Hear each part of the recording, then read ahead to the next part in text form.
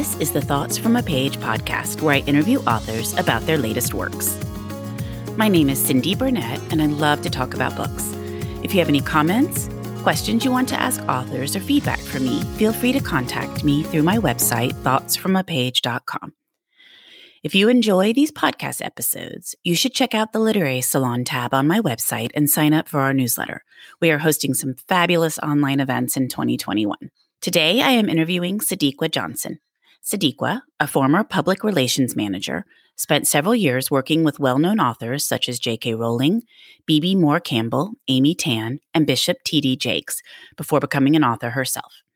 Johnson is a Kimbilo Fellow, former board member of the James River Writers, and proud member of the Tall Poppy Writers. She also teaches fiction writing for the MFA program at Drexel University. Originally from Philadelphia, she currently lives near Richmond, Virginia, with her amazingly supportive husband of 18 years and their 3 beautiful children. This week, I am publishing 5 episodes of the podcast, every day this week on Monday through Friday, because so many great books are coming out on January 12th, and I wanted to talk to each one of these fabulous authors. I hope you enjoy each and every one of the interviews. Thanks so much for listening. Welcome, Sadeqa. I'm so glad you are here today to speak with me about The Yellow Wife. How are you? I'm doing great. Cindy, thank you so much for having me. I have just been seeing this book everywhere, so I'm really excited to talk about it. Why don't we start out with you just telling me a little bit about Yellow Wife? So, Yellow Wife is the story of Phoebe Dolores Brown. She's a 17-year-old mulatto girl living in Charles City, Virginia on a plantation. She is the daughter of a favorite slave, Ruth, who is the medicine woman and also the plantation seamstress. She is also the daughter of the master. She is kind of living in that in-between world where, although she is owned by her master, she's not treated like the rest of the slaves. And so she's kind of caught between 2 worlds.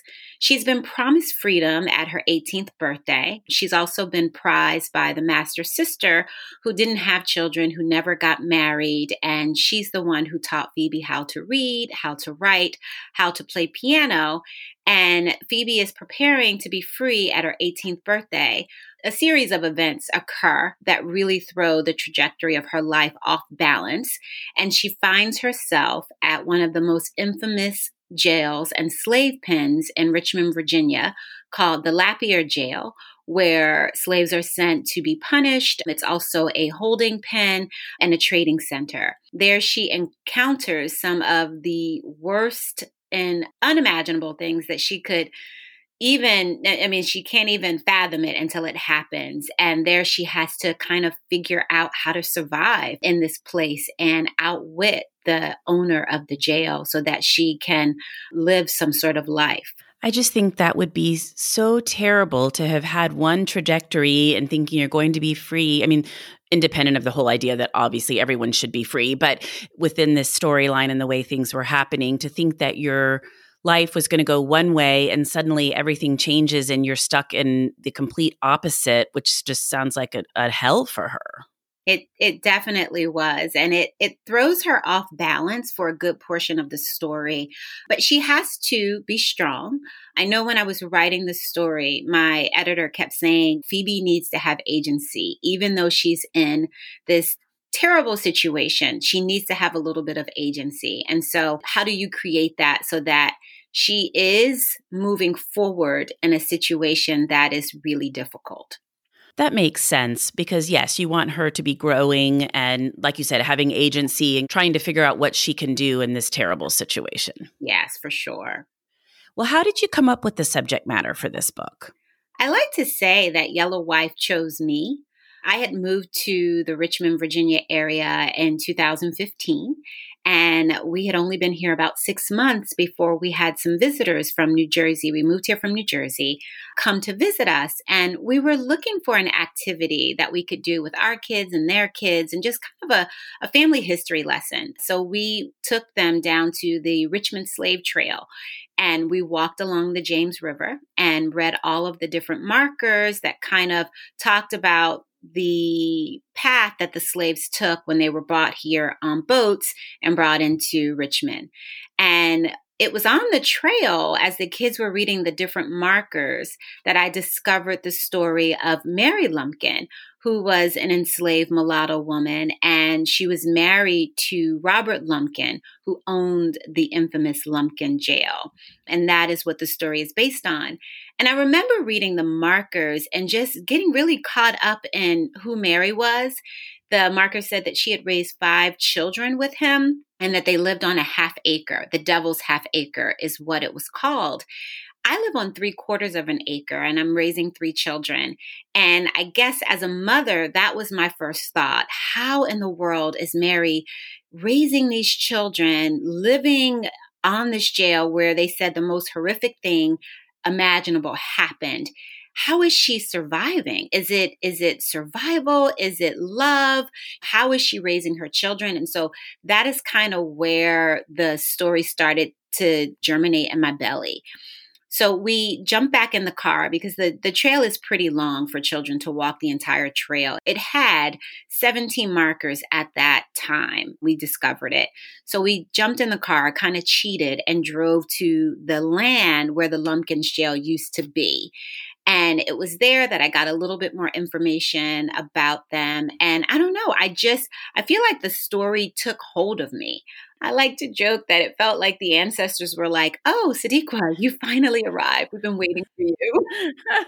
I like that. Yeah, and they jumped in the car with me and followed me home.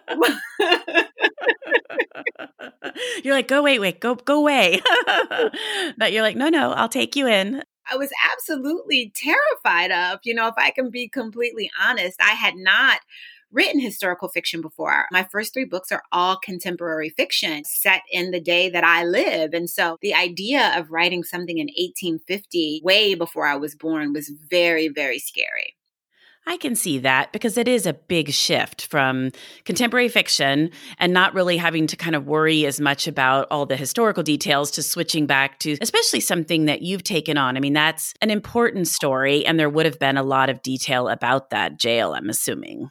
There was a lot of details about the jail. There was a good amount about Robert Lumpkin, enough for me to kind of use my imagination. There was not, at the time that I was researching it, or at least to my knowledge, an awful lot about Mary Lumpkin. But what I did find was other women who were like her.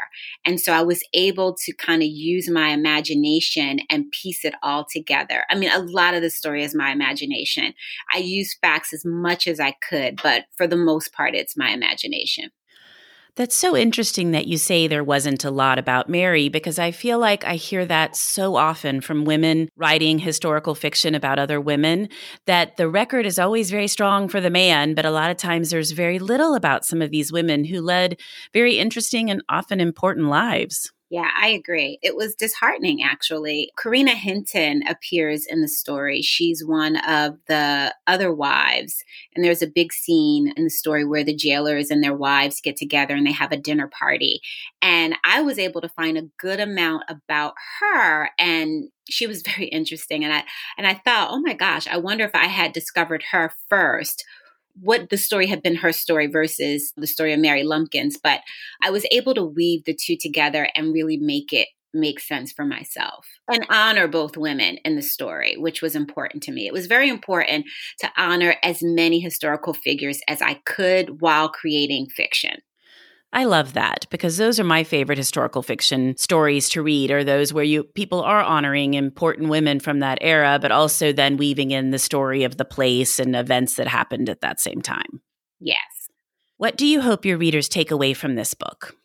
I hope they understand the impossible choices that women in bondage were forced to make at that time. Like you said, a lot of times we're thinking about men, but women were the backbone of the society. And I hope that they take away those choices that they had to make and see these stories of survival as inspirational. I tell my children that everything that is happening in this country with the social uprises and police brutality, all of it goes back to slavery. All of it goes back to slavery. And so it's really important for us to understand our roots as Americans and really feel that history so that we know where we're going. We can't pretend it didn't happen because it did. And it's so embedded in the fiber of our culture. Most definitely. And I do think that after this summer and the Black Lives Matter and the protest and more of a focus on that, that maybe more people are coming around to understand that really slavery is the root of the problem. And so you're right, like telling some of these stories and understanding what happened and how it got us to where we are will hopefully continue to educate people. Yes, that is my hope. Mine too. Did you have a highlight of writing Yellow Wife? A highlight. Wow, that's a good question. I think just overall, I enjoyed the experience of the research. I spent a lot of time at the Library of Virginia. I read a lot of books that were written by slaves. I enjoyed their true account. The summer that I started the research, I remember being on the beach, reading all these heavy books, feeling like I was alone because everybody else was kind of reading those like beachy books. And I was like deep in the history of this country. But, the research for me was the highlight, like getting to know these people, getting to know this part of history. And because I'm not from Virginia, I can't say that this was anything that I had learned growing up in Philadelphia. This wasn't something that was in my history books. I don't remember anything like this in my social studies classes. So really learning the history and knowing where I live now and the history of the people who were here before me really, really was the highlight, I would say, for me. Well, it had to be so interesting. And as you said, kind of opened a window into a story or a place in a time that you weren't as familiar with. Yeah, for sure. So do you have a favorite book that you have written of your books?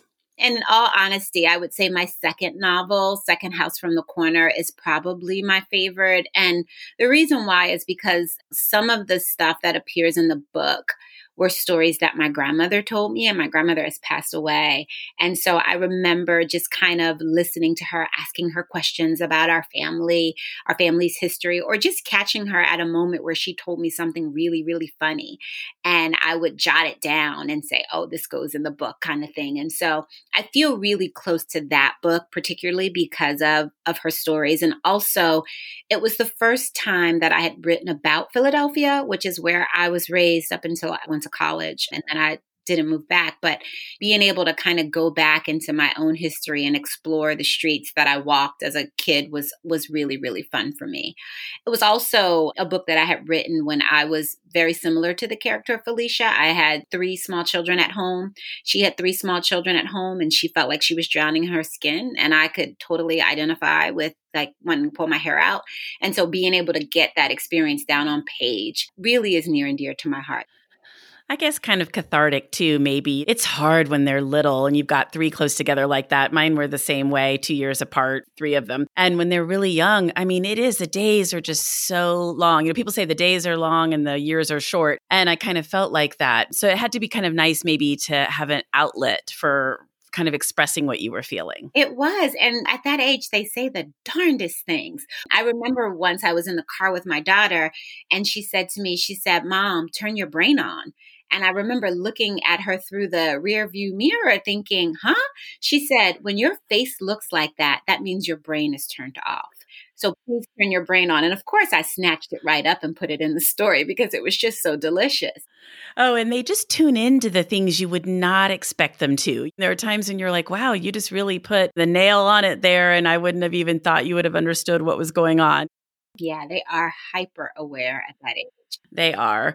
Well, I'm a huge title and cover person, so I'd love to hear more about how your title came about and then about your cover. Sure. So the title Yellow Wife came through my research. I was reading, and I believe I did a Google search, and I found online information about Robert Lumpkin and about his will. And it said something to the effect of, I leave all of my property and my fortune to my yellow wife. Oh. And I thought, oh, yellow wife. So he referred to Mary Lumpkins as his yellow wife because she was mulatto. And then he said, I leave whatever it was he left to his black concubine, because he also had a second woman who was darker skinned and who also had children by him and that sort of thing, who lived on the jail. And I thought, oh, yellow wife, wow. And I jotted it down. And I always kind of come up with a title early on. For me, it helps set the tone. I always need a title, and I always need a quote from someone that's not me to kind of set up the structure of the book. But I'm never married to the title. I always feel like, okay, if my editor or my agent said this is not working and they wanted to change it, I'm usually flexible, but it has not happened in all 4 of my novels. The title has always stuck. Really? I don't know that I have ever heard an author say that. That is really cool. And it must mean you're a very good title creator. Maybe, or I'm just lucky. Or they're like, okay, she's not going to want us to change that title, so we'll leave it. Gosh, that yellow wife. I mean, I don't know that. Of course, you have to think of time and place, but that is just seems kind of, I don't know, harsh. So, and I'm assuming he was white because he was running the jail, correct? Yes, which is so funny that you should say that, because in the beginning, when I was on the trail, because I knew in the 1800s that blacks and whites couldn't marry. It was illegal. And so my first thought was, is Robert Lumpkin a black man? Because I had read stories where blacks owned slaves. And then I kept thinking, oh my gosh, like, was he the biggest, baddest, harshest traitor in all of Richmond? And so that was another thing that piqued my interest too. And so when I got home and I researched it, I did find out that he, in fact, of course, was a white man.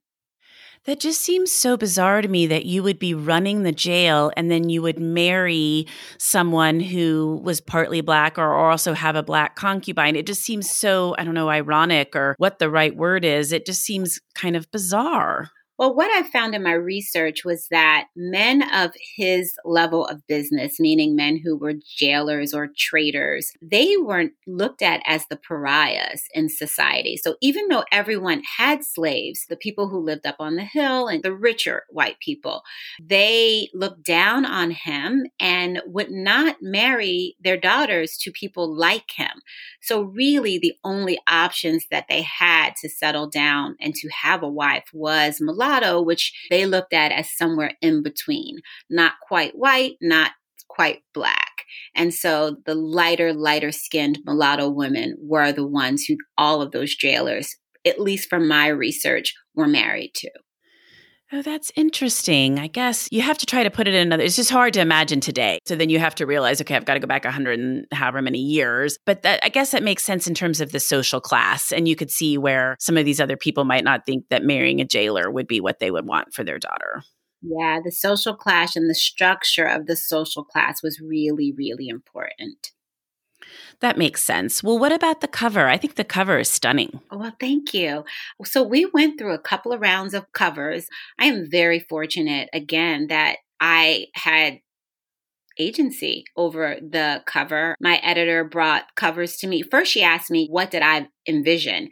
And so we kind of talked that through. They had the art department pull a few covers. We didn't find anything on the first round. Myself and my agents kind of gave feedback. And I think this is probably either the third or the fourth round of artwork. But each time we just got closer and closer, and we got down to 2 covers. And what my editor did was she took it to sales conference, the 2 covers, and the one that I had picked, which is the cover we have, the whole sales team was behind it from the very beginning. So it just really all worked out. The whole cover process is always completely fascinating to me because I didn't realize when I kind of started with all of this reviewing books and getting involved in the book world, how much goes into a cover in terms of the genre and just all of it. And so that's interesting. Well, that's great because sometimes I know it can be much more complicated than that. Yeah, it wasn't terrible. I would say it was a very pleasant experience. That's great. Well, are you working on anything at the present that you would like to share with me? Well, I am. I just started my 5th novel, which sounds so weird because I told my agent after my first novel, because my first novel took me over 10 years to write. I mean, like literally over 10 years. And so I didn't think I had another book in me. I thought like, this is it. Like I did it. I'm done. And of course that's not the case. So I write book 2 and I write book 3. And I feel like that again, like when I was starting Yellow Wife, like, oh my gosh, how can I do this again?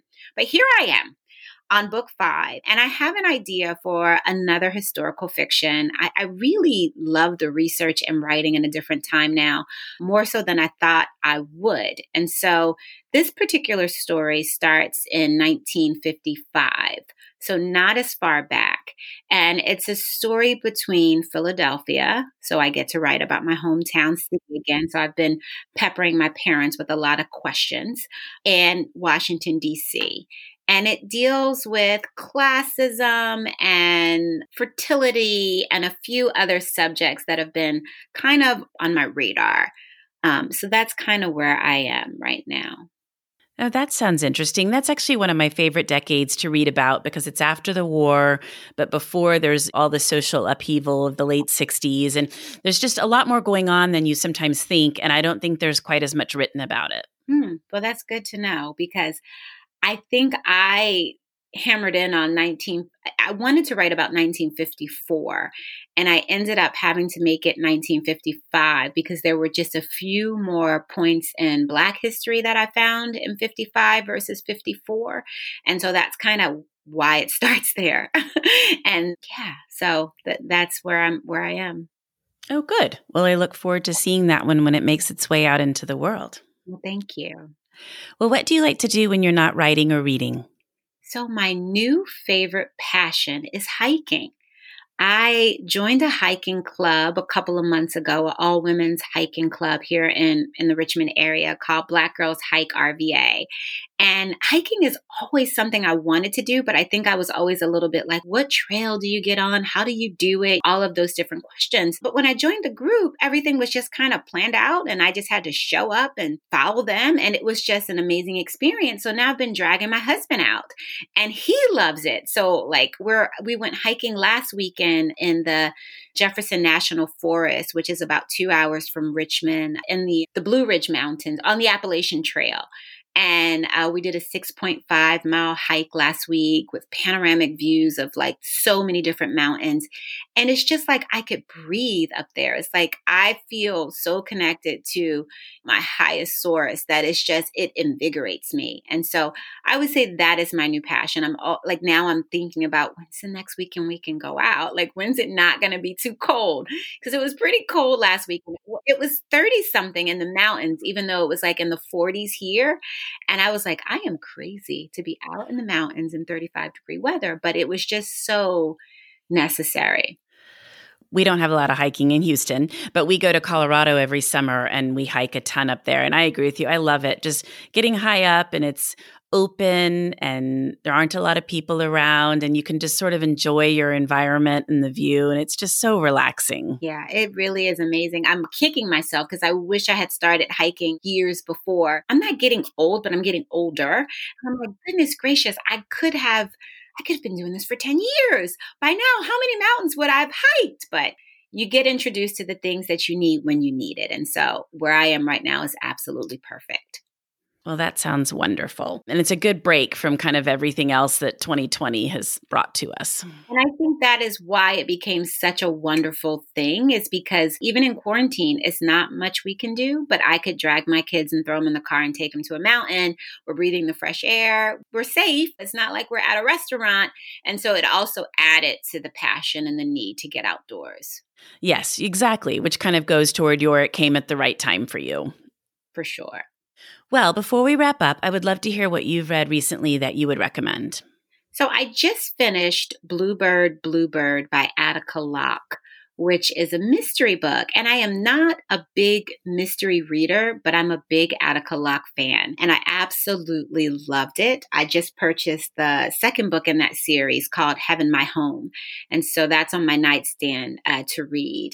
The book prior to that I read, or two books prior to that, was Vanishing Half by Britt Bennett, which completely changed my life. I think that she is a master at writing. And for me, I love reading a book that feels like there's no way on God's green earth that I could have wrote this. Like the skill level is beyond anything that I would have done.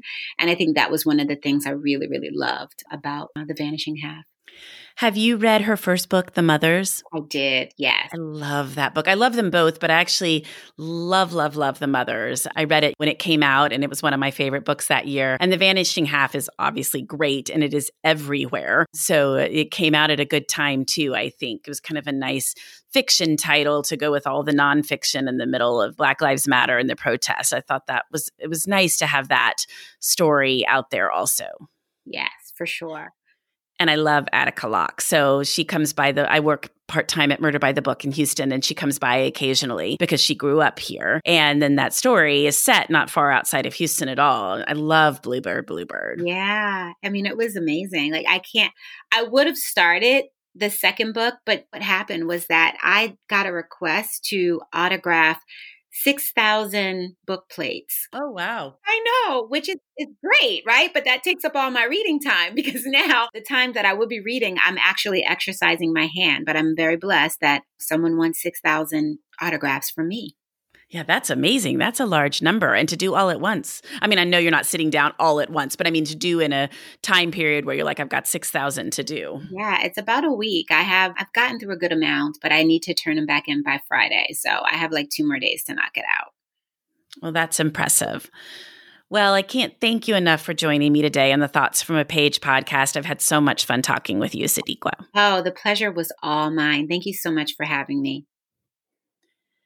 Thank you so much for listening to my podcast. If you like this episode, and I hope you did, please follow me on Instagram and Pinterest at Thoughts from a Page. Tell all of your friends about the podcast and rate it wherever you listen to your podcasts. I've recently gotten some very nice messages from listeners who were referred by friends or who found it on one of the podcast platforms, and I greatly appreciate hearing from people, and I love hearing that you're enjoying the podcast, so thank you. Sadeqa's book can be purchased at Murder by the Book, where I work part-time, and the link is in the show notes. Thanks to KP Regan for the sound editing, and I hope you'll tune in all week long to listen to these wonderful authors talk about their books.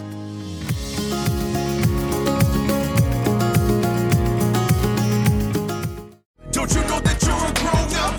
I'm a grown-up. Me too. Yep, me too. But these days, being a grown-up can really suck. Luckily, we're grown-ups who grew up in the coolest generation. We had video arcades. And also some of the best TV and movies ever made. We lived the origin of awesome consumer electronics. The list goes on and on. Yep, Generation X. Exactly. And we're Gen X grown-up. Every week, the Gen X Grown Up podcast explores media, tech, toys, games, and more from both yesterday and today. Through the eyes of Generation Xers who absolutely love that stuff. You can find us on iTunes or wherever you get your podcasts. Or find us on our website, genxgrownup.com. Life sucks as a grown-up. All right, you think that was good enough? I hope so, man. I'm tired. Who listens to a promo on a podcast and then goes and listens to a different podcast? Right. I've never done it. No. Right.